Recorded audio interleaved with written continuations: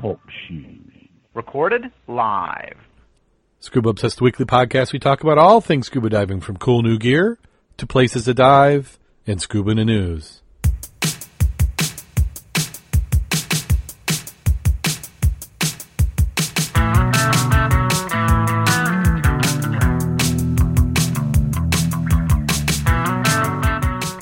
Scuba Obsessed episode 325 is recorded live May 4th, 2017.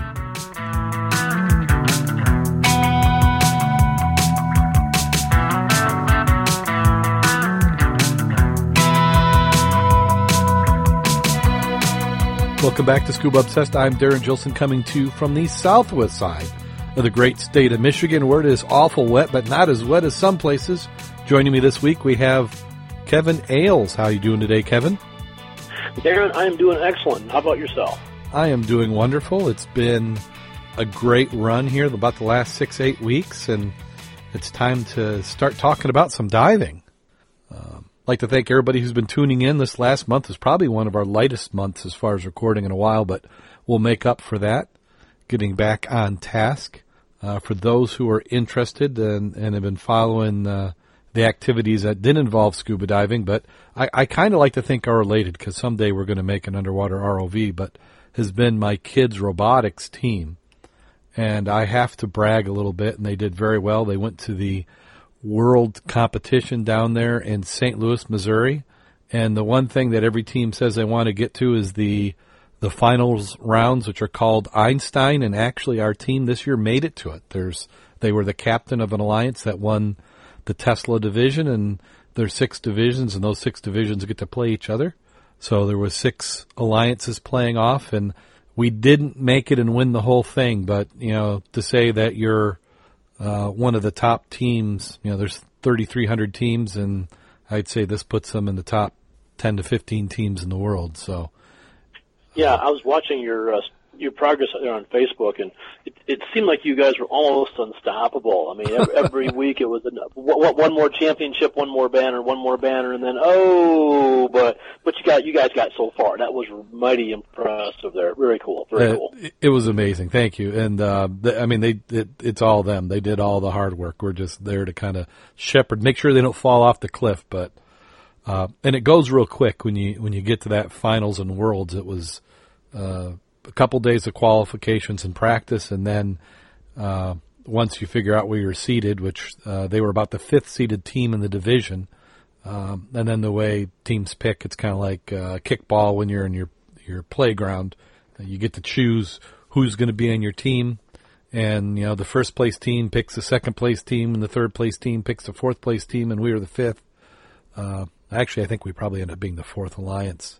Then we picked our team members, and like you said, they just had the mix, and they were good at winning, because it's usually 2 out of 3 when you get to playoffs. And gosh, I had my Fitbit on. I don't think my heart rate got below 100 the whole time during playoffs. It was just beaten, and I'm thinking, God, this can't be good to have your heart rate racing when all you're doing is moving a few feet around. I was the photographer, taking as many shots as I get, but they would lose the first one, then win the next 2, and they just went through that, at one point I turned to my son, and because they get to be a little bit of fanboys, where there's these, you call them legacy teams, where they're just so good that everybody knows their name and watches them.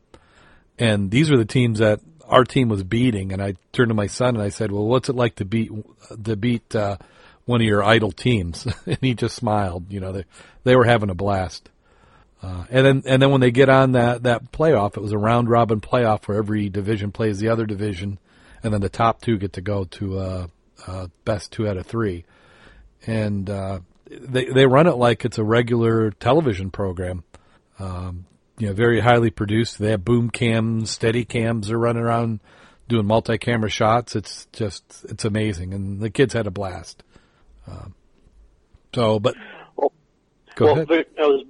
It was very cool, Darrin. I mean, and we all understand that, hey, I mean, doing stuff with the family, podcast can hold on for a little while while you're doing that, and just was very pleased at how far you guys got with that. That was quite impressive. Yeah, it was just fun, and congratulations to all the teams and families out there, because it's a large community between the two world competition events, they had 70,000 people in attendance. Wow. So it gets to be pretty large. But that's not what we're here for. We're here to talk about some scuba diving. We got quite a bit of ground to cover and make up. I think we'll move our way through the show notes pretty quickly. I didn't see a lot, and it seems to be the irony here, up here in the great Midwest or Northern Hemisphere. When it gets to be dive season, it seems that the articles kind of slow down, which I guess is good because it gives us time to actually talk about the real diving that's happening, which even though we don't just stop in the winter, we dive all year round. It certainly picks up there in the summer as the weather gets better. First article we have up on the list is a woman hires a scuba diver to find her wedding ring after dropping it into the river.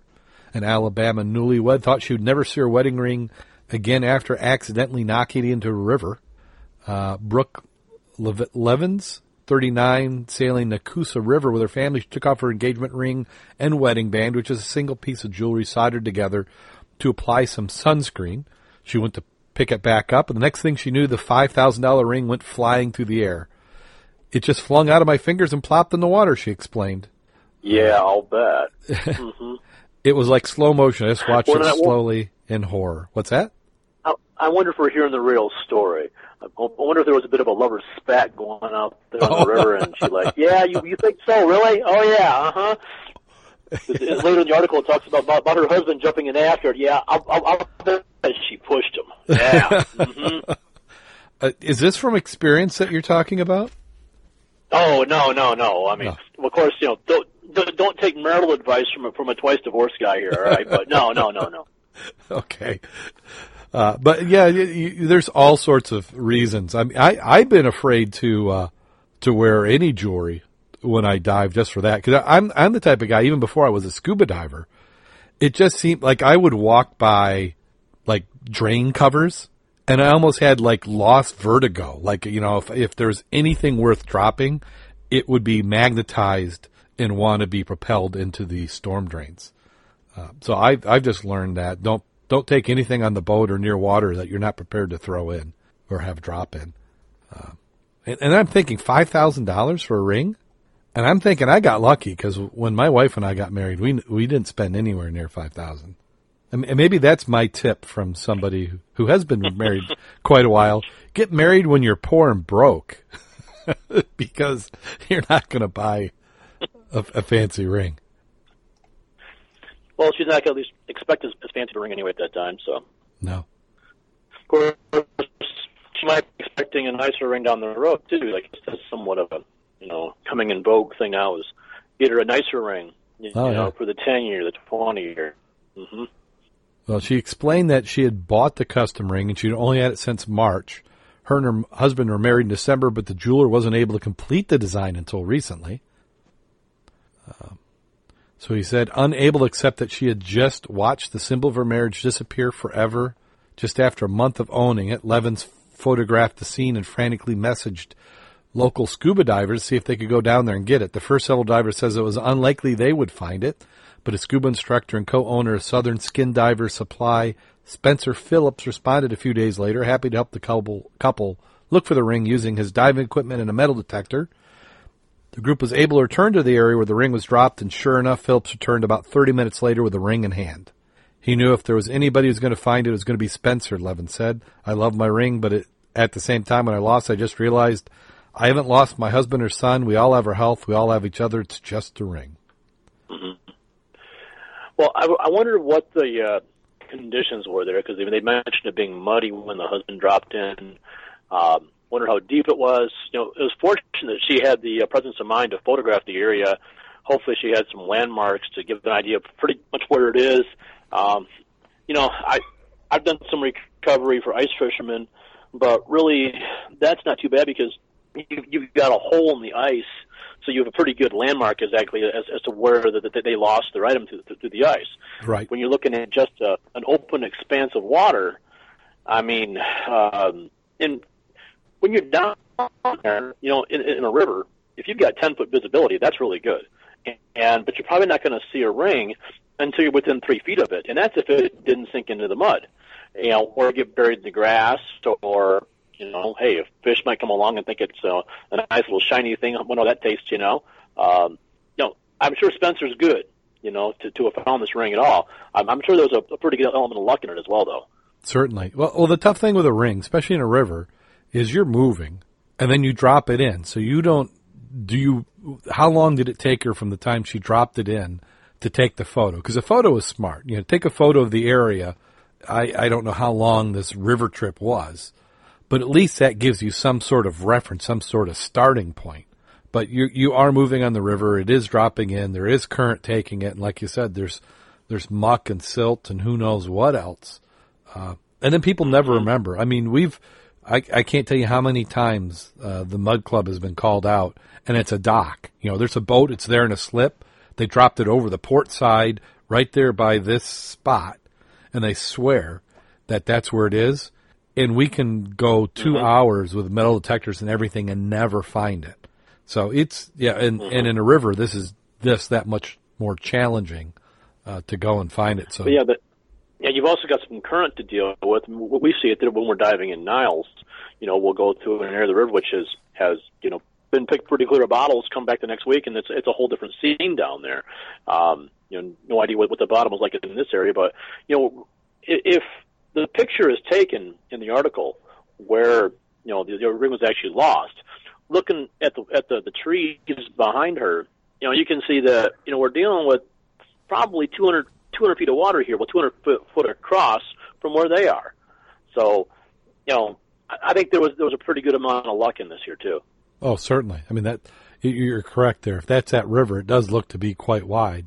And the metal detector didn't hurt. I mean, anytime you've got that, and hopefully he didn't have a lot of false objects that he was picking up as well.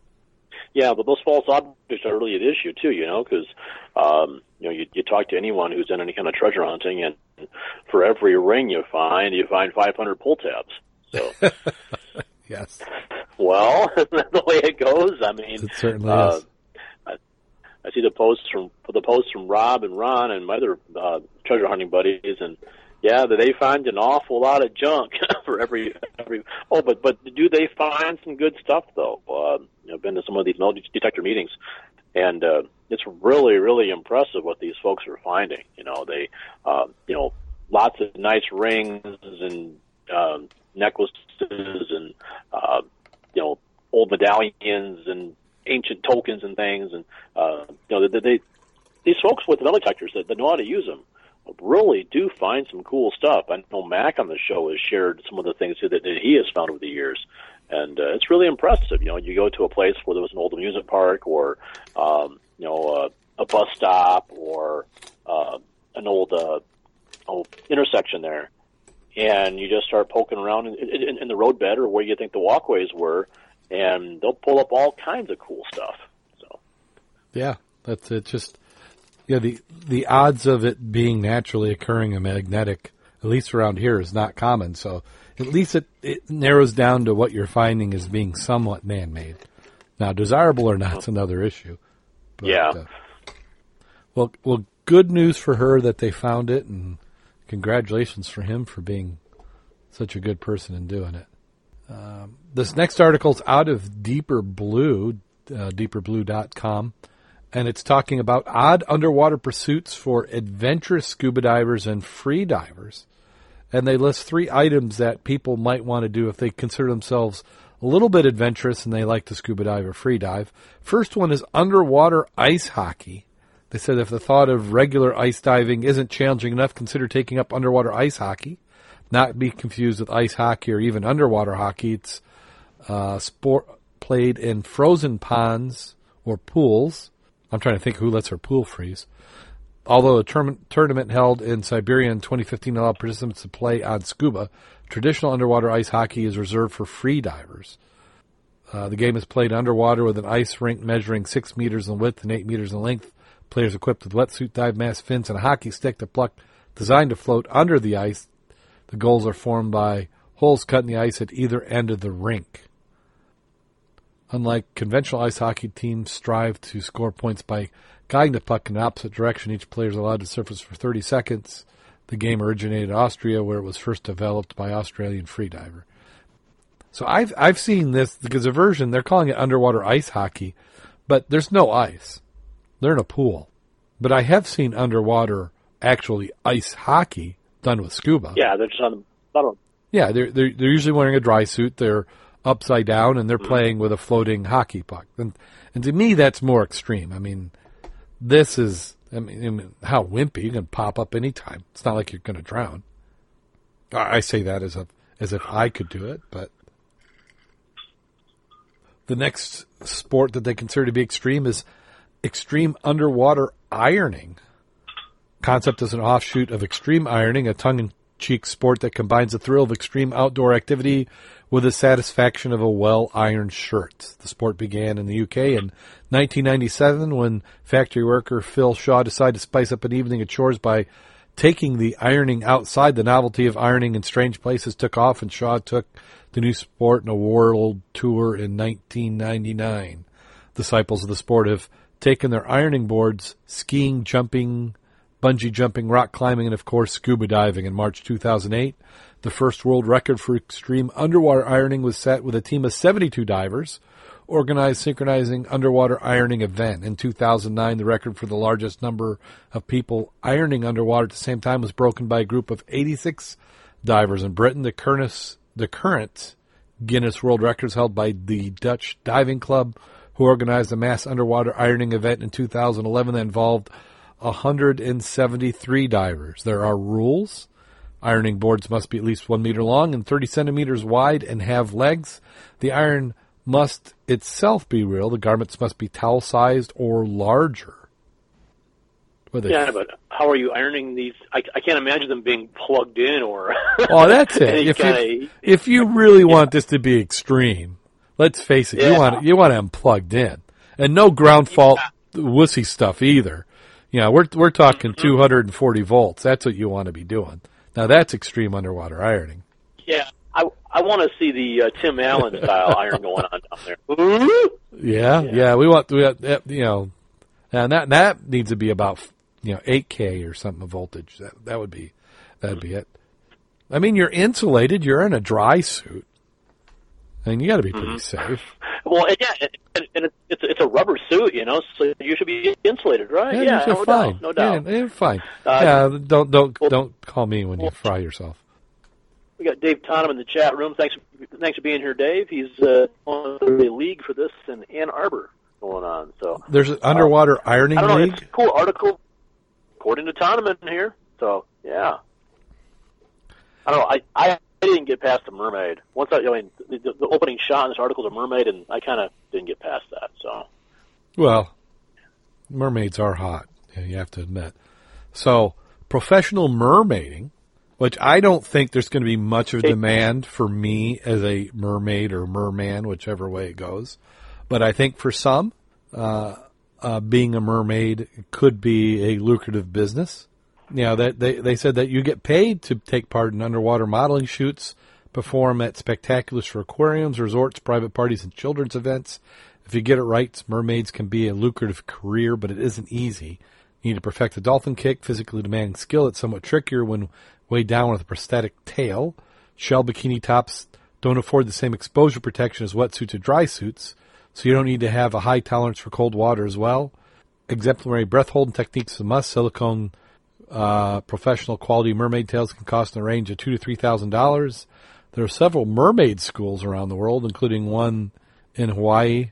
Wiki Witchy Springs State Park offers mermaid camps for adults and kids as young as 7 years old, as well as a daily mermaid show in the submerged auditorium. I'm wondering if Mac has been there. We all know that Mac has kind of got a thing for mermaids. Yeah, I don't know if I've been to this one. I've been in that same area down there. I think that's not too far from Crystal Springs, that place in Florida. So yeah, we'll have to ask Mac.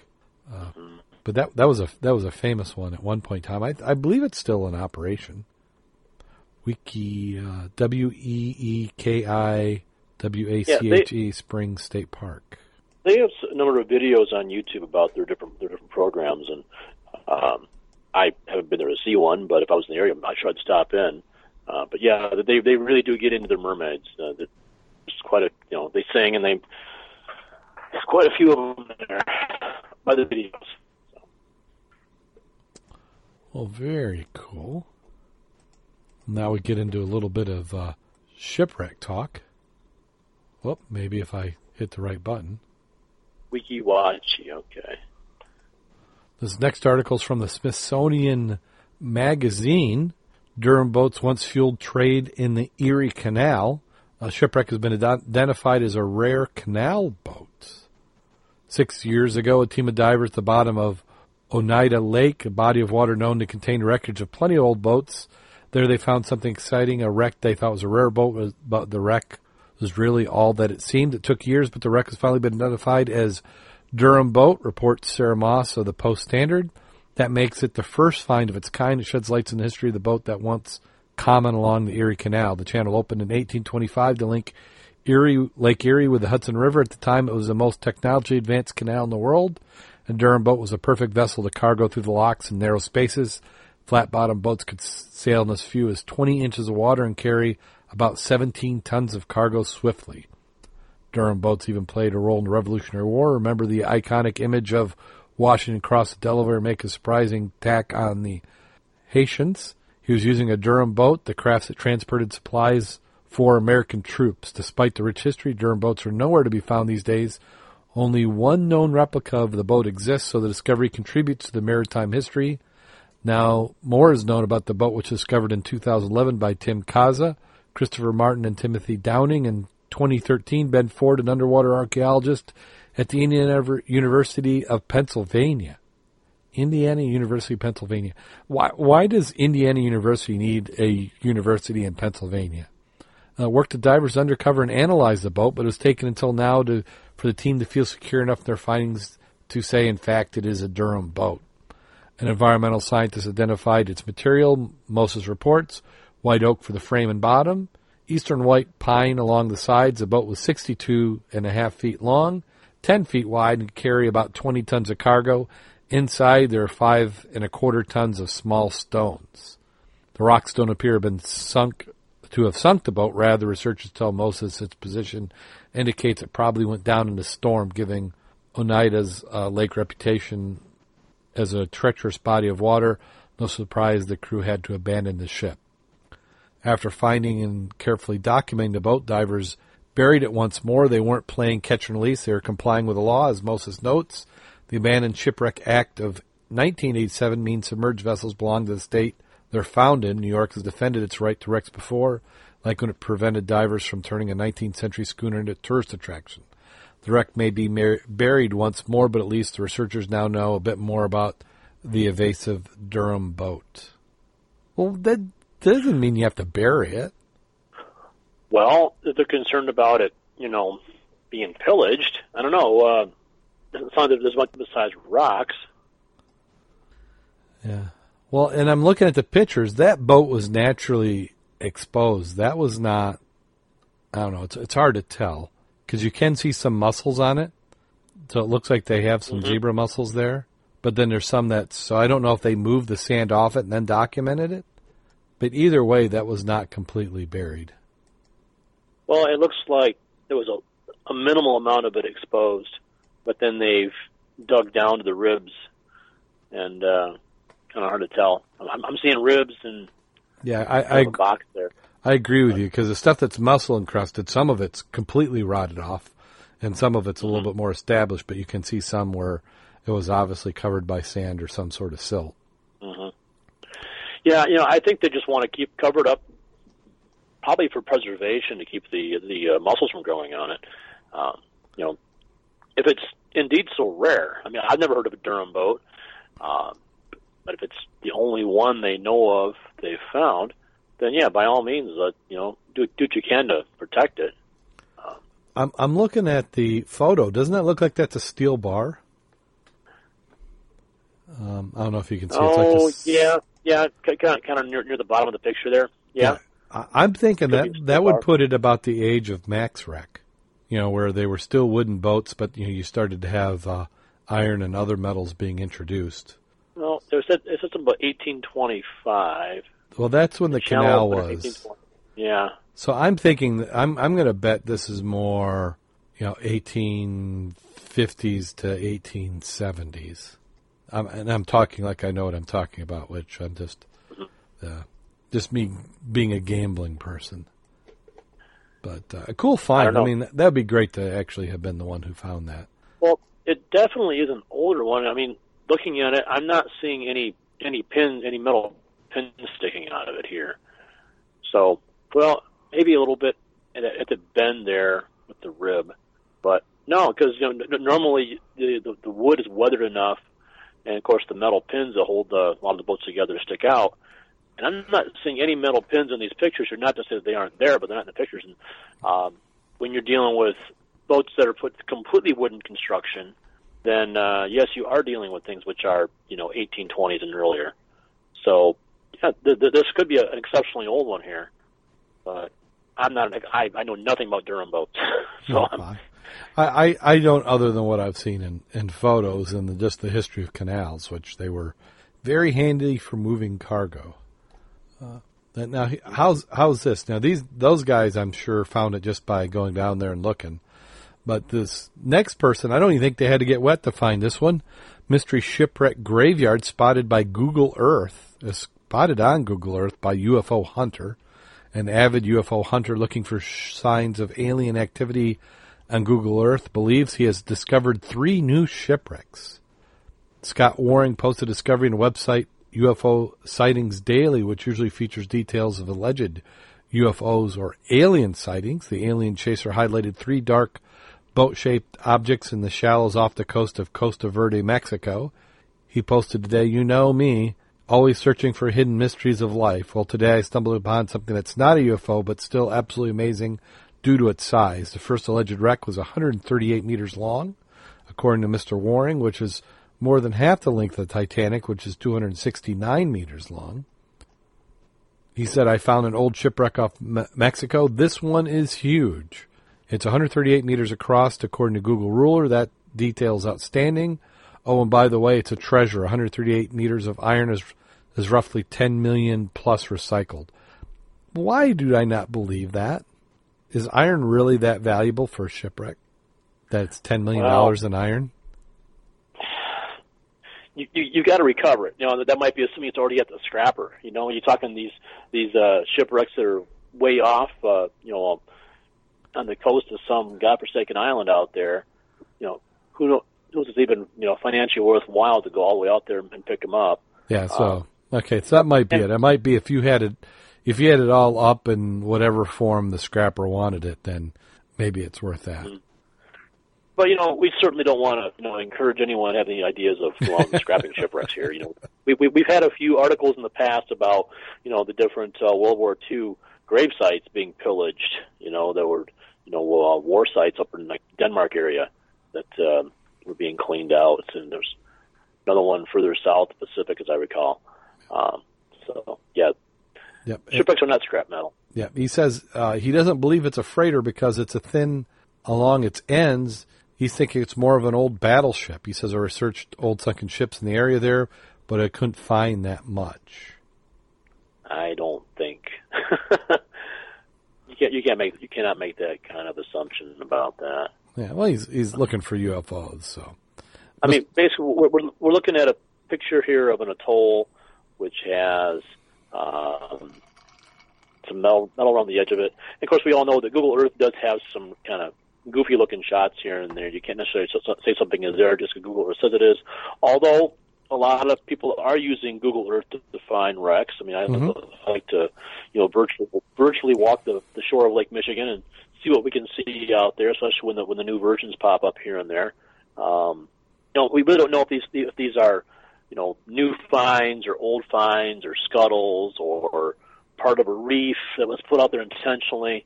Like there was 2 years ago, locally here in Michigan, along the Leelanau Peninsula, we had a lot of stuff in the news about the Coast Guard doing their training flights out there, had discovered a number of shipwrecks out there off the shore. And, the news came out like all these new shipwrecks. Well, I know that MSRA, Michigan Shipwreck Bridge Association, got to looking into it, and they were able to actually, consider most of them to be currently known wrecks. I know there was at least one, though, which they did not have records on, and they actually went out and took a look at it, but there wasn't enough there to really identify it. I know that some of the younger members of MSRA went out and took a look at it, and it was kind of an interesting program they did on them. But, who's to say if these are new finds or old scuttles or what we're looking at here? So exactly, and you have to be really in that area, and if he's hasn't done any cross-checking with groups who've been searching, then he just might have overlooked them. But still cool.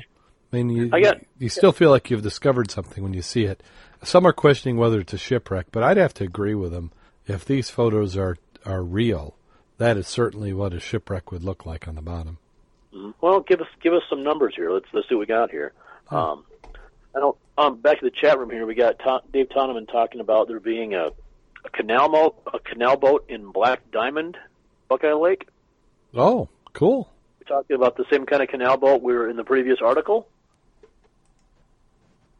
Of course, with the lag, he might be not hearing my question. and it might be 10 minutes before they answer.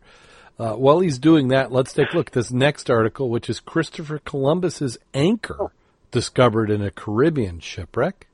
A centuries-old anchor is believed to be from one of Christopher Columbus's ships that has been found in the Caribbean. It was located off Turks and Caicos Island. Analysis reveals it dates back to the 1500s.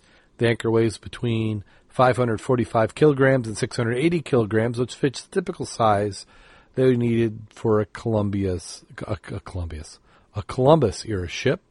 Discovery will be revealed in the third episode of Discovery Channel's documentary Cooper's Treasure.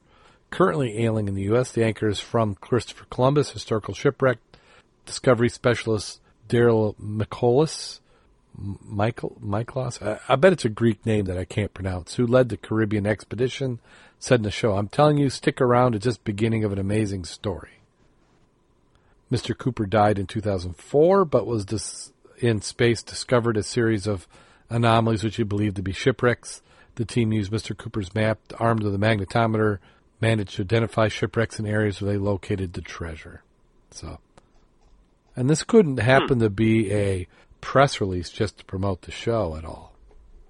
Well, looking at the source, Independent UK, yeah, it could be probably a promotion. Yeah, but that's fine. Still cool. Yeah, I mean, I'd watch it. Yeah, as long as it gets on Netflix. But ships do throw anchors all the time.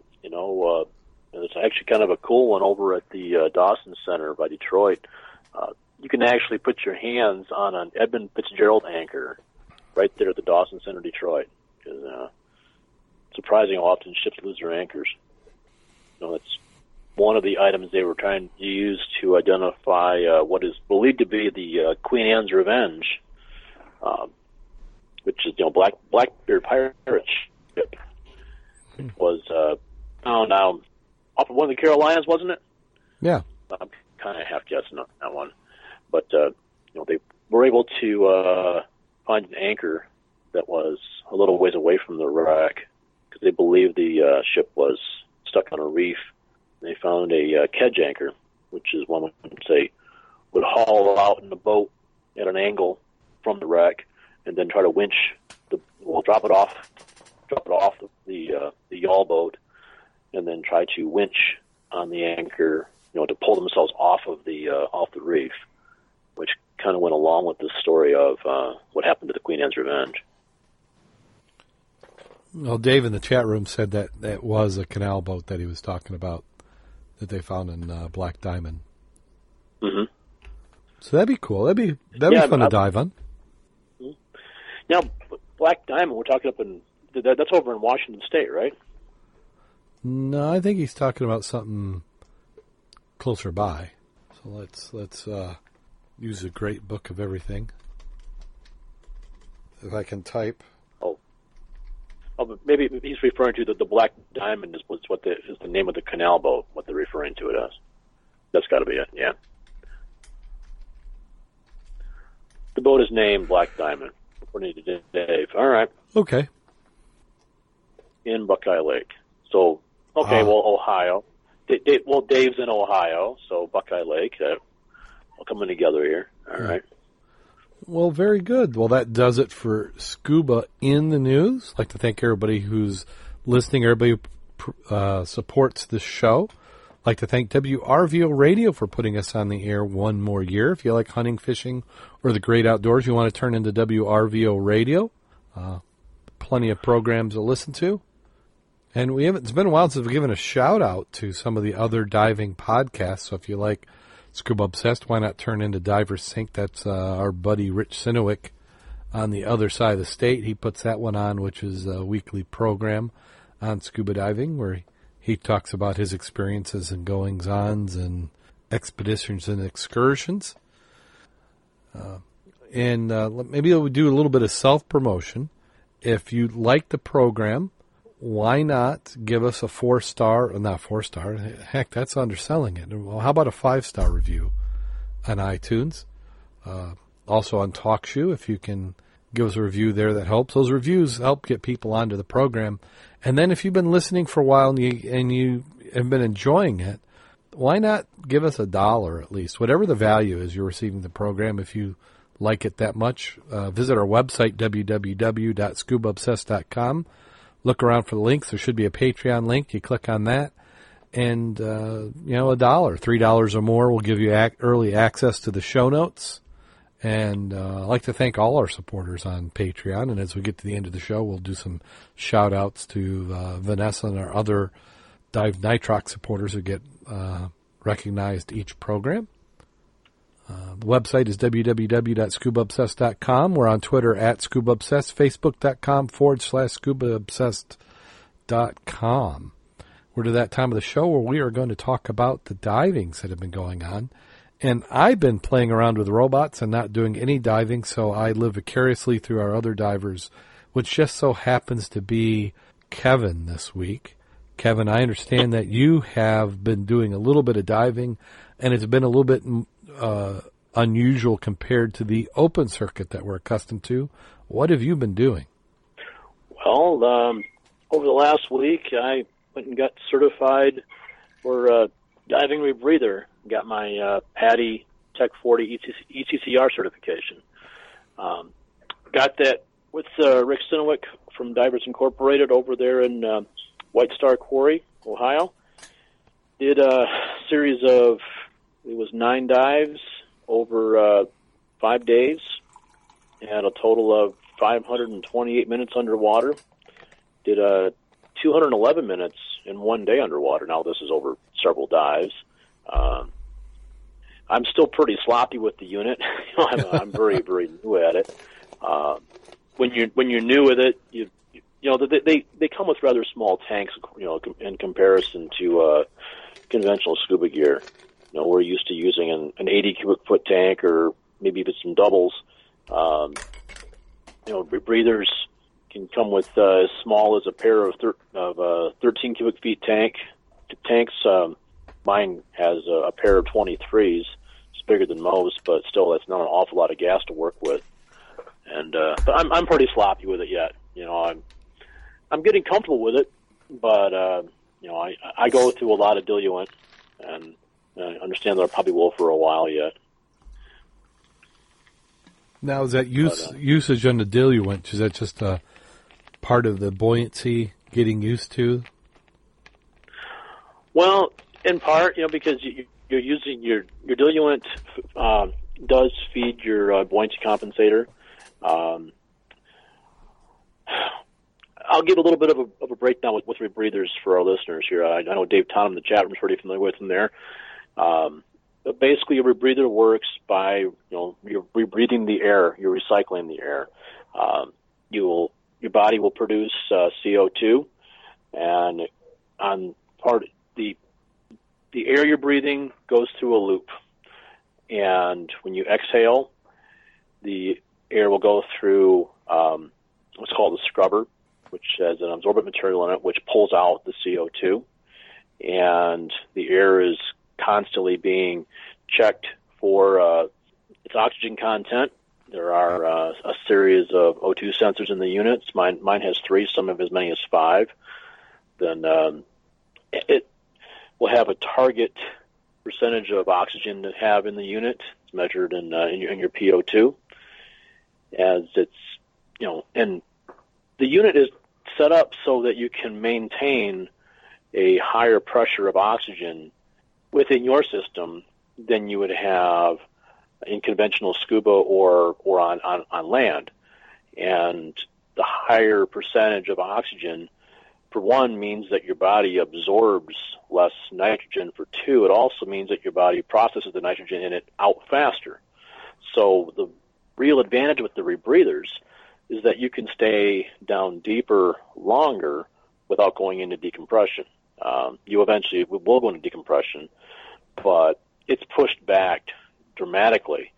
And then when you do go to decompression, because the rebreather is constantly feeding you nitrox, then you do, process through the decompression much, much faster.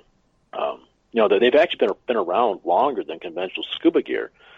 They were being used for mining equipment in underwater mines or mines that had a high water table. I gather back into the late 19th century. So they've been around in different forms for a long, long, long time. They are a little more complicated than conventional scuba.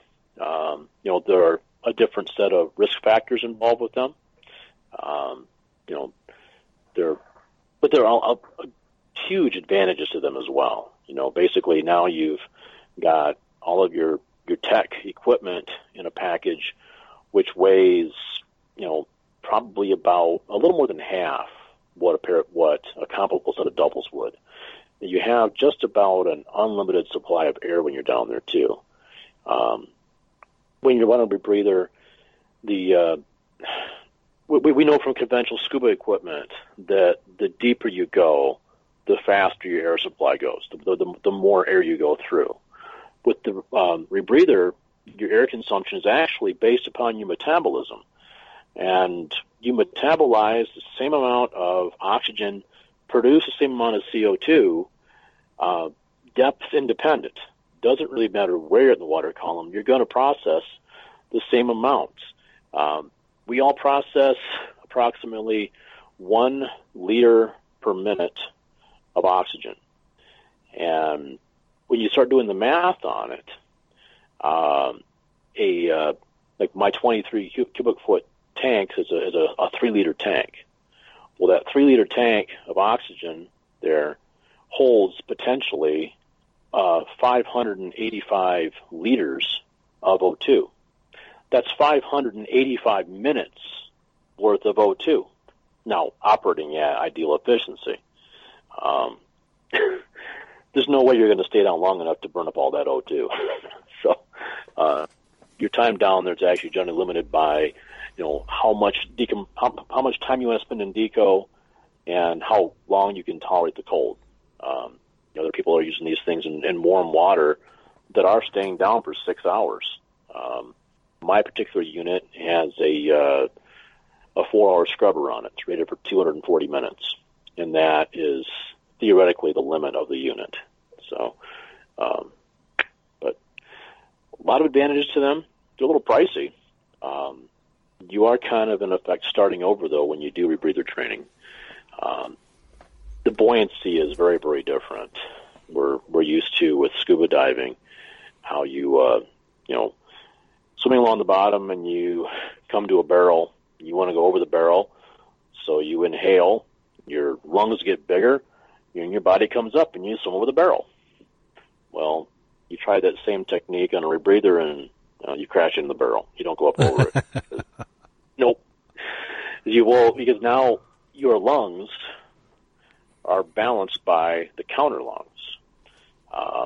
Part of the loop, the air which you're breathing now, as you exhale, goes actually into a couple of sacs that, depending upon the design, they may sit on your chest, they may be on your back, they may be on your shoulders, different places where they mount the counter lungs. But in effect, when you inhale or exhale, your body volume stays the same. So you don't have that little bit of a cheating tweak about going up over the barrel down there. Although there are other little cheats you can do here and there, because you actually can modify the volume of air that you're breathing very, very rapidly if you'd like. You're targeting to have what they call minimum loop. You're trying to have the minimum amount of air in the loop to get by on. And basically, if you want to descend a little bit, you can just dump a little bit of air by exhaling out of your mask. Then boom, you just reduce your volume, and down you go a little bit. You want to add a little bit more? Well, if you're running minimum loop and you inhale a little larger than you normally would, well, guess what? You just added volume to it now. So you still can do the little cheat of going over the barrel, but then you're being inefficient with your gas. And, is that right? Is that wrong? Well, it depends upon how long you want your gas to last. So, but like I say, I'm not an expert on it. I'm trained on it. I'm certified on it. I have a Tech 40 certification now. I do recommend them, though. I mean, that's a good reason why I went and plunked down the cash for this baby here. I want to stay out of deco. I like going deep and not having a tremendous amount of decompression. I'm certified now to do up to 10 minutes decompression now. Ideally, I'm supposed to keep it at a single level decompression too. In practice, that may not be real practical, but that's the target that I'm working towards. But on a rebreather, to have 10 minutes decompression is going to be, probably twice the amount of commitment you would have on open circuit, whether it's going to do the depth or the time or the length of time you're down there, because it just pushes it back an astounding amount. I know when I was one of my dives at White Star, we'd spent most of the dive below 60 feet, and I don't know, I'm like over an hour into the dive, we're like at 70 minutes, and I look down and I've got like 98 minutes until I'm in deco. Oh, wow. Yeah, that's after being there for an hour, and most of it below 60 feet. Yeah, because that's a depth that we frequently get to at Lake 16, and it's not uncommon to come on your loop back from Lake 16, and it's got you in 4 or 5 minutes of deco. Now, as you start coming up and doing your safety stops, it recalculates and says, you really weren't that bad. But for you to have that much safety margin to have another hour before you start getting a deco, that's amazing. Mm-hmm. Well, it's just basically flooding your system with oxygen the whole time. My particular unit, you set it on different partial pressures. You can, basically when you're running shallow, like under 50 feet, I've got mine set on a PO2 of 0.5, which means I'm breathing the equivalent of a 50% mix of oxygen. Okay, that's the equivalent of there. It's adjusted for depth and all that. It gets complicated, which I won't get into. But then when I go deep, if I'm going deeper than 60 feet, I'll put it on a on a 1.2 PO2. Right. And now, because you can't actually, it's the equivalent of having 120% oxygen, which you could not have on the surface, but you can have at deeper depth because now the pressure compounds it on you there. Mm-hmm. And it is just pushing that nitrogen. I mean, because now you have such a larger percentage of oxygen in there, your body has a hard time absorbing nitrogen. Yeah, so, you're not giving it much chance. Yeah, I mean, you still are picking it up. Yes, you are, because there's still a percentage of nitrogen in there. But it blows your mind just how far it pushes it back. It's really cool. So what's the next step with your training on the rebreather? Well, my next step is I do plan on going mixed gases training on it. Haven't quite decided on the route I'm going with that there. I can continue with PADI, and that means having 100 hours on the rebreather, and of course working on a lot of skills in the meantime. I did find that working with Rick, I do have a few skills of basic scuba, which I'm a little rusty at, which I'm working on. They're just things which you don't think about because you don't do it very often. And part of the rebreather training, you do go back and go over those basic skills to make sure that you can do, mask removal, that you can, run your compass. There are things that what you need to be able to do, which you're like, oh, yeah, I kind of forgot about those things, Yeah. Well, the one thing in talking to Rich, because the mask removal doesn't worry me, the running of the compass, I'm pretty good at doing that. It's the valves that I think I get caught on is being able to reach off and do the valve drills, at least on doubles. Is there something equivalent on a rebreather where you're doing a lot of valve work? Not a lot, but you do some. You do have to be able to turn off your valves. There's what you call boom drills, where you heard something explode. And yeah, something went boom. And first thing you do is, you look up. Did I have a catastrophic failure in my unit somewhere? Am I seeing bubbles screaming off of my body somewhere? And of course, you may not have bubbles screaming off of you. It might have been from your buddy.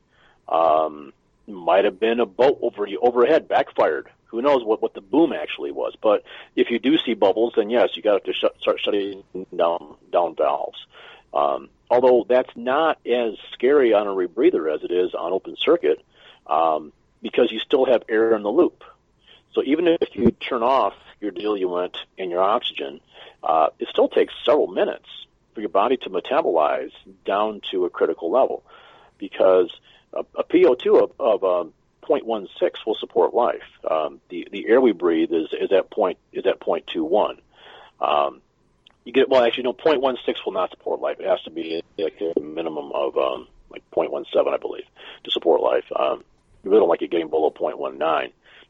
But when you watch, your oxygen sensors on your handset, your PO2 go down. If you're sitting at a 1.2 PO2 and you all of a sudden lose all your oxygen, it's going to take, depending upon how agitated you are, a number of minutes for that to go down to being, no longer able to support life. You're going to have all kinds of time to address whatever the issue is. And something kind of bothers open circuit people, conventional scuba, is that we're used to, there's a problem, I'm out of here, I'm done. Okay, I'm doing a CISA, I'm dropping my weights, I'm heading up no matter what. Well, with the rebreather, you actually try to fix it. You get used to, with scuba, moving really fast to address issues. With the rebreather, actually you're being thoughtful. You're going back into mind. Okay, my PO2 is high. What am I doing for this? Oh, I need to do a diluent flush, or my sensors aren't reading properly. What am I going to do here? Oh, well, I'm going to I'm going to look to see what the PO2 should be, because if you're using a shear water or different computers, you can scroll through and see what PO2 is supposed to be at that depth, and then you do a diluent flush to see which sensor reads what it's supposed to read, and then you basically fly based upon that sensor. You're done diving, but you don't necessarily need to go off the loop. You can keep flying the machine, on one sensor if you know which one sensor is good. But really at that point you are done. You are bailing out. You're all done. It's just better if you can finish the dive on the loop, and then you can if you understand the unit. Probably better than half of my training was actually just understanding the machine. Understanding the relationships of, you push this button, what happens? What happens to the PO2? What happens to your gas supply? The different hazards inherent in the machine. The way to deal with the different hazards. There was a lot of diving, don't get me wrong, but when you learn to be a rebreather diver, you learn how that machine works inside and out. It's life support. It is your life support. They're complicated, but with some training and understanding and good instruction, you can figure out, you can understand how it works and what you can get away with and what you can't get away with. So what's the next step for you? So you've gotten the certification. I imagine you just need to get some more hours in. What do you do beyond that? Well, I haven't quite decided if I'm going to stick with PADI or go with TDI. I'm not quite sure what which organization there, but my next goal is to get mixed gas training now. I want to be able to, because I'm still restricted to 130 feet. I don't have any trimix training at this point. So, that's my next step, is to get the hours on the unit and get the skills on the unit so I can get mixed gas training on it. So you picture yourself as like how we picture Bob, where you're the first one in the water and the last one out? Well, the last one out, not necessarily the first one in. I'm still pretty clumsy in this thing here as far as getting in the water. So, I might be the last one out. Yeah. I mean, what I was seeing what Bob did with his. When we went out to the Ann Arbor number 5, and I believe we had at least 2 boats out there, maybe 3. But seeing how Bob would go in ahead of us. Now, Bob is a tech diver, but Bob is right. Mixed gas train. Bob does often run trimix in his. He's qualified for that. I'm not. But he is in and at the bottom, spends most of the dive time on the bottom, comes out by far last, by like 15, 20 minutes last. He's like, oh, yeah, I had 4 minutes of deco. And he's been on the bottom at 160 for a half an hour, okay? I mean, it just, Right. And the thing people need to realize about Bob is he was almost that way on open circuit. I mean, you where you or me would be doing 120 cubic feet of air, he can get by in like 40 or 60. He was just that efficient with air. Well, he's not a real big guy. Plus, with his... he works out a tremendous amount. He has all kinds of cardio. I know he rides his bike, thousands of miles every year. I get the notification every day that he's gotten on a bike, just making me feel guilty for not getting out there. That's Bob. Yeah, he's out there a lot. So, but yeah, I mean, and they've come down in price. They're not expensive as they used to be. I know Bob was really trying to steer me towards a KISS Spirit. And I was kind of surprised. Those brand new, I believe, sell for around $3,500. They're not that expensive in the rebreather scheme. Correct. Don't tease me. $3,500. Yeah. I mean, I got credit card room for that. Well, also, what's critical is you have to look at the training too. Okay. Right. Whatever rebreather unit you're going to use, you've got to get certified for. There has to be a teacher in the area who's going to train you on it, or someone you're going to go travel to see. So, if you're interested in it, you just need to start reading on them and doing your homework. There are, dozens of manufacturers out there, and they all have their advantages and their disadvantages, and you need to look at what people are diving in your area. You need to look at, what you want to do with it. Do you want to fly with it? Well, if you're going to travel with it, then you want something that's not particularly heavy. That was part of why I went with the Hollis Prism. It's one of the lighter electronic controlled rebreathers out there. Not the lightest, but one of the lighter, and in my opinion, it was the best reputation unit for as light as it was in an electronic controlled rebreather, because you have manual control, the electronic control. And Bob Sweeney, his KISS is fully manual. He watches his PO2 on his handset, and as necessary, he pushes a button to add oxygen to it there. My Prism, I can do the same. I can watch and run it manual if I want to, or I can put the set point at where I deem fit, so the machine adds the oxygen to it there. That's a big decision. Do you want to rely upon the computer, or do you want to do it by hand, or a hybrid? The other decisions are how deep do you plan on going with the unit? Some of the units are limited to 300 feet. Some of the units you can get them in recreational format, which will never go deeper than sport depth, 130 feet. Some of the units, when you buy them, they come in a recreational configuration, and then you have to buy more parts to put them into a technical formation configuration, bigger counter lungs and bigger batteries and things like that. If anyone wants to buy rebreather, you just need to start reading up on them. Take a look at Rebreather World, read some of the blogs, take a look at what some of the different groups who are diving, what they're using. See what they like about them.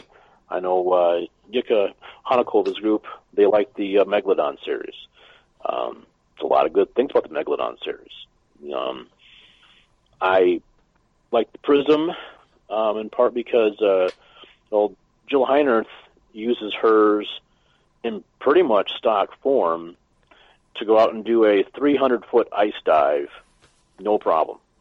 Yeah, she will go down and play under icebergs, 300 feet deep on hers. Go in the ice caves, 300 feet deep on hers. And she has her bailout plumbed a little different than mine, okay? But other than that, same regulators, same wing. I think she's bigger bottles on hers. I'm not going to go into bottle envy with her, but, I mean, yeah, if she'll take hers down 300 foot on an ice dive, I feel pretty good about doing what I'm going to do with mine. So. Now, what's the consensus on rebreathers? We've got Bob of the Kiss. We've got you with what's your brand again? Hollis Prism 2. Hollis. Is that okay to have different rebreathers in the same dive group, or is it kind of frowned upon? Everybody who's diving closed circuit should be using the same. Well, no, you're really never going to have in an area a lot of people agreeing upon what rebreather to use, or even whether to use rebreather versus open circuit. You've got a lot of people who are diehards, wonderful, great divers, people who have forgotten more than I'll ever know about diving, who are dead set they're going to do open circuit, and that's just what they know. Are they wrong? Hell no. I mean, you have to do what works for you. A huge part of being a good diver is being comfortable down there, and it takes a while to get comfortable with the rebreather. I mean, yeah, I'm a little shy of 600 minutes. I'm nowhere near comfortable in the thing. It takes a while. I'm still like an open water diver. Okay, you're never going to have, just like everyone wants to set the rig up different and different color fins, and some people want a snorkel and some people don't, and some people want a 7-foot hose and some want a 36-inch hose, and some people like the Poseidons and others want the Ziegels or the Apex. What you use is kind of what fits your style, what fits your wallet. So, yeah, but there's all kinds of protocol for rebreather divers diving with open circuit people. There's different, things that each have to know about their equipment, so that if one of them has an emergency, so they can help each other out and things. Right. Key thing if you're diving with the rebreather diver, if they're unconscious, you need to make sure that you close the loop, and the rebreather diver diving with you should show you how to do that before you go underwater. So when you say close the loop, you're talking about turn them then to open circuit. Correct, because the rebreather diver does have the option, if they have a bailout valve, of going to open circuit. And that just means that if they've blacked out, the thought is that that something's gone wrong. They either weren't monitoring their oxygen levels enough, or they got some sort of carbon buildup, but that going to open loop and then breathing off the diluent should help them as you bring them up to a safe level. Yes, correct. If you find a rebreather diver unconscious, the assumption is that it's because they were breathing something wrong.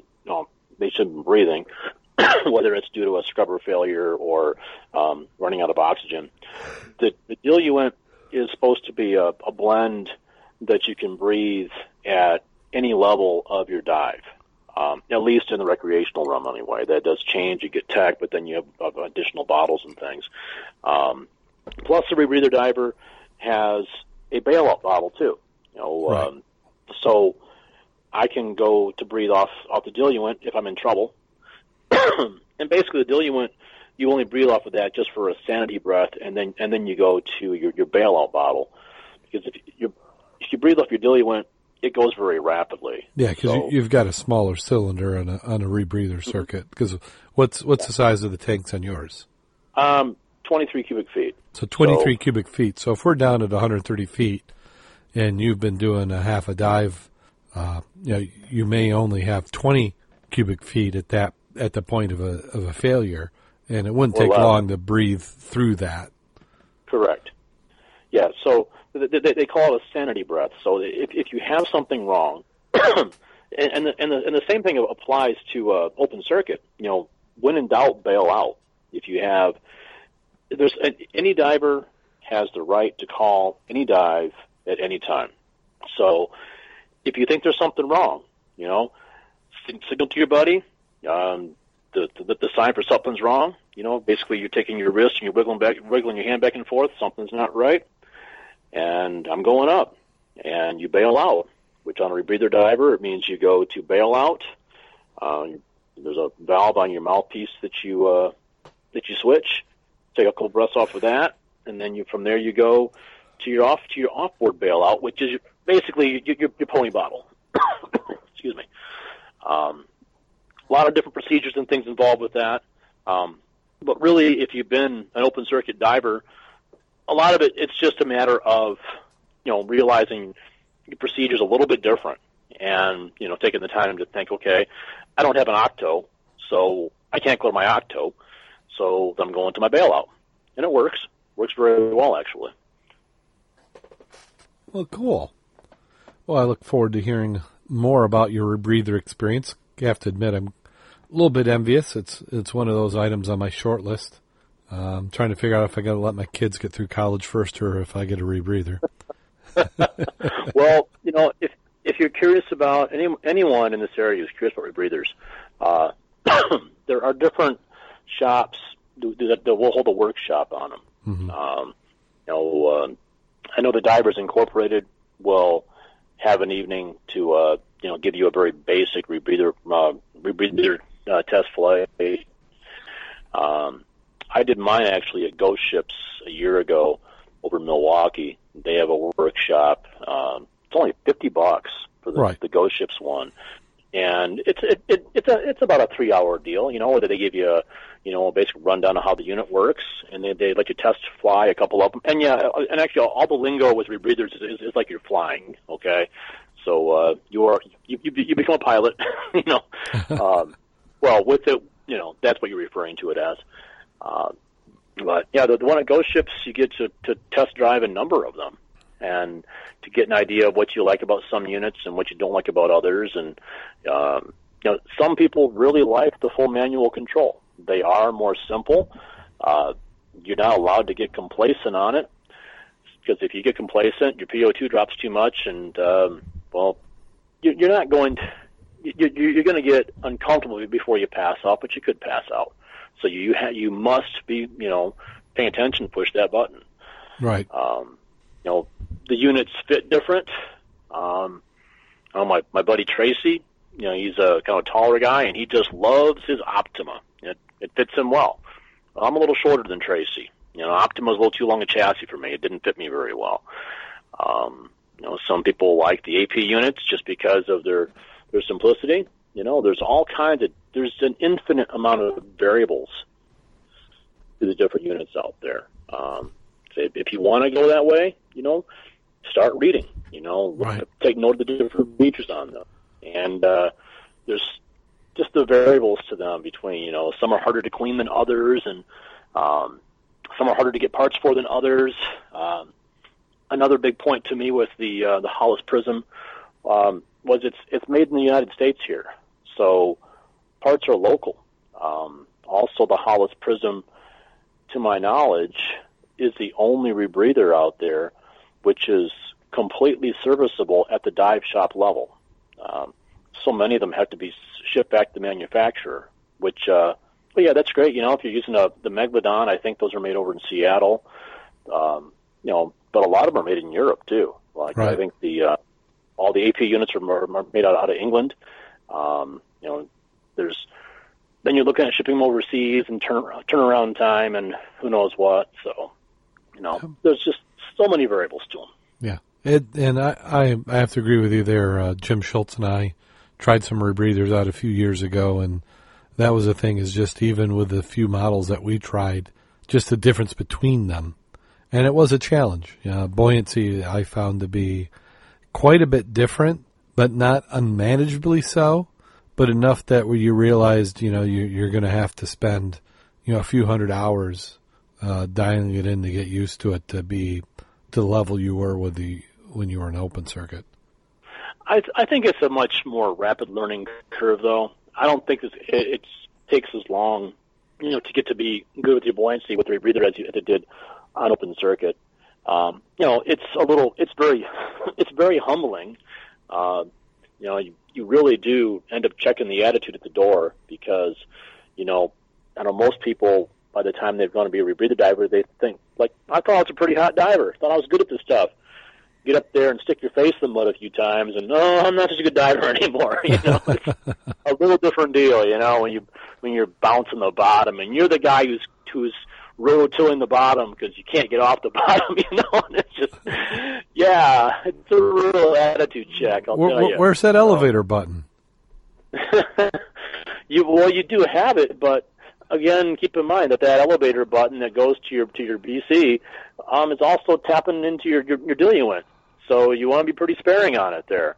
Go ahead and dump, but you're cutting your dive short if you do, So. Well, very cool. Well, we look forward to hearing about your experiences as the season goes on. Did you get to do anything I would call rebreather unique? I mean, were you doing any video where you're able to appreciate the rebreather versus the open circuit? I haven't reached the point where I can do a working dive with carrying a camera down there yet. I'll get there, but as of right now, just my hands are too busy with the pushing the diluent, or plus your bailout's on a different side of the rebreather and things, and I just haven't. I'm not at that level yet. I mean, for our listeners, when you were still on your single-digit dives out of open water, that's about where I'm at this thing here. So,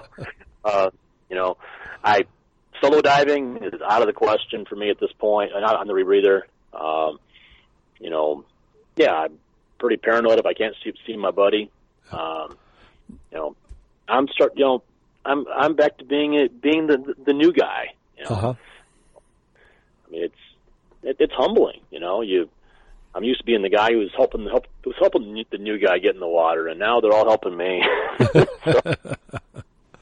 Now, weight-wise, this has got to be a little lighter than a traditional open circuit setup. Not really. It's lighter than a set of doubles. But no, it's not really. Well, I haven't got my weighting quite right on it either. I'm probably right now about 8 pounds heavy in it. I know the manual for the Hollis tells you to plan on adding 4 to 6 pounds over what you were diving with an aluminum 80. That's what the manual tells you to do. The unit itself, I want to say minus the Zorb and the tanks, my rebreather weighs 28 pounds. So with Zorb and tanks, I'm probably sitting at around, just over 40, whereas like an aluminum 80 weighs around like 32 pounds plus whatever lifting. It's definitely heavier than diving with an 80. I tend to dive with an LP 112 is my standard tank, and it's probably pretty comparable to that. Maybe even a little heavier than the 112. So. Okay. But yeah, check them out. Oh, and by the way, one last thing. Uh-huh. I found out that the Hollis Prism. Yes. Was actually there was a gentleman, Peter Reedy, who used to make upholstery cleaners, steam cleaning machines. And he liked to dive as well, and he got to looking at the rebreather technology coming out back in the early 90s and thought, these kind of look like my steam upholstery machine, but my steam cleaners here. So using his molds, because he was custom building, steam cleaners, he actually started making rebreathers out of those old steam cleaner molds, and actually made a pretty good machine out of them. Good enough machine. Bob Hollis approached him and said, we'd like to mass produce this. I think we should do this. And they got together and got the design in a way where they could start mass producing the thing. And PRISM actually stands for Peter Reedy's Incredible Steam Machine. So I'm out there diving with a repurposed upholstery cleaner on my back. Well, that's what I'm thinking. I mean, is there like a spot where you have to put like the shampoo and the disinfectant in there? Well, it's right where the Zorb goes in. So, yeah. And you come out smelling minty fresh. Yeah. Oh, well, keep on telling yourself that. All right, if you think so. Well, very cool. Well, Peter Reedy's Incredible Steam Machine is what PRISM actually stands for. Yeah. So. Who would have thought? We'll figure that out. Yeah. That might be a show title. I hope I haven't bored our listeners with too much rebreather talk, but I know it's been a reoccurring topic on our show. They have a lot of advantage to them. Yes, there's a lot of expense to them as well. And they do there is more time involved with prep and tearing them down. You can't just simply, toss it in the back of your car until your next dive. You've got all kinds of pre-checks, and the Zorb has a very limited life expectancy. The oxygen sensors cannot be overheated or frozen, so you do have to take a lot more delicate care of them than you do with your conventional scuba gear. But if you want to go deep and you want to stay deep and push back your decompression obligations, you can't beat a rebreather. You really can't, because you're basically diving with the perfect mix of nitrox for whatever depth you're at. So they're great. That's why I'm there. So what's the next dive we've got on the docket? I see some talk. Doesn't seem like many people, other than when you early in the season, have gotten out to Lake Michigan. So what's the dive scheduled for this weekend? I've been non-committal because I've got other obligations. I know Bob Sweeney was talking about possibly a Lake 16 dive. I know a few people talking about Lake 16. I think Jason Blair and Rob Lisinski about diving on Lake 16 as well. That's a good early season dive, even though it is May. Yeah, well, the viz should still be pretty good out there. Yep. So I don't know. I'm going to recommend everyone to take a look at the Mud Club Facebook page. I'm probably not going to make it because I've got other obligations. I'm supposed, although they may get canceled, I'm supposed to dive on this photogrammetry project this weekend. The weather's not looking real good on it, though, so we'll see. But, yeah, Lake 16, I think, is going to happen on Sunday, by what people were talking about. So that's, if you want to follow that, it's mudclub.scubaobsessed.com, or if you happen to be a member of the Mud Club Facebook page, that's usually a good place to see what's going on. So I guess now we are to the time of the show where we need to do our shout-outs. So I'd like to thank our Patreon supporters who are at that dive nitrox level. First on the list is that we've got Vanessa Homyak, who's been a long-time supporter of the program and certainly appreciated, and we'd like to thank her. If you're out in the San Diego area and you're doing any diving, you want to make sure you drop her a line and look her up, because she has got an excellent operation out there where they're doing some diving. So thank you once again, Vanessa. And Patreon is a little slow for me, so I'm trying to get the other name. Oh, come on here. I need to stall a little bit where it starts to load. Here we go. And we have Andrew Hughes, who has been not quite as long as Vanessa, but he's been quite regular with donating. So thank you, Andrew, for also being at the Dive Nitrox level. And we have a few people at other levels, which we don't read them out because I don't know if they want to be recognized, but to get that recognition, that's at Dive Nitrox level or greater. And we keep on building our supporters. And supporters we certainly appreciate, and that gets us to be able to improve the podcast. You've seen Mac with his new microphone, and we expect Mac to be on the show here, maybe if not the next week coming up here. I bet you we see him back on the program before June rolls around. He's got some things he's been working on that have made him not be available for the program, but we will certainly see him. He is still around and diving. And thank you very much. Is there anything you want to plug, Kevin, before we get on with that time of the show? Well, yeah, I want to encourage all of our listeners to support your local dive shops. I know we all like to get those bargains online, but most of those bargains online aren't going to fill your scuba tanks. Also, please continue to support your local libraries. You know, there's this popular talk going around about it. If it's important, you can find it online, but that's BS. There's a tremendous amount of information you're only going to find the old-fashioned way by going to the library and looking through the old archives. And if we lose those places, there's just a tremendous amount of information going to be lost. So please support your local libraries. And librarians are hot. Librarians are cool. Librarians take care of you. Let's keep them in business, all right? Please? Thank you. May 18th. Yes. Going to be giving a photo editing workshop at Days Divers in Portage, Michigan. Going to be sharing a lot of tips on how to get good quality shipwreck photos, the pitfalls of underwater photography, how to avoid them, and once you got your product, how to go ahead and edit them. And there is no cost for this. Feel free to bring a few photos you'd like to edit to work through on your own, and do my best to make you a better underwater photographer. Excellent. And this next joke, and I think this is the real reason, it's not that Jim is heading to New Jersey. I think it's that he doesn't want to be here to be held responsible for this bad scuba joke. But since he's not here, we're going to let everybody know that he was the one who gave it to us. So are you ready for that time of the show? If I said no, would it make a difference? Not at all. All right, bring it on. So here we go. A man owned a small dive shop and dive boat in Michigan.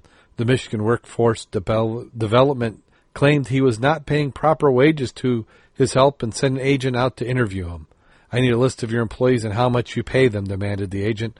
Well, said the manager, there's my captain who's been with me for 3 years. I pay him $200 a week plus free room and board on the dive boat. The instructor has been here with me for 18 months, and I pay him $150 a week plus free room and board on the dive boat. Then there's this halfwit. He works about 18 hours a day, does about 90% of the work, and he makes only $100 per week, pays his own room and board, and I buy him a bottle of bourbon every Saturday night. He also gets to sleep with my wife occasionally. That's a guy I want to talk to. The halfwit, says the agent. And, well, that would be me, replies the dive shop owner.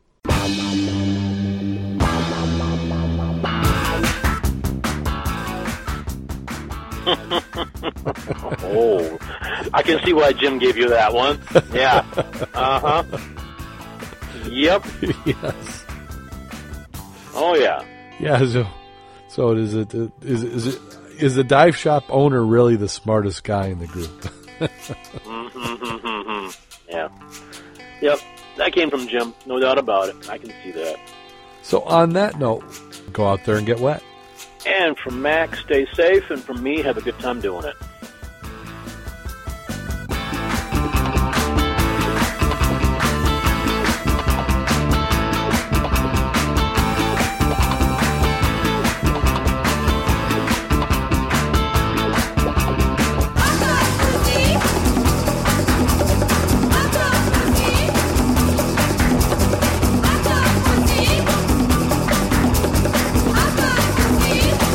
Recording has been completed.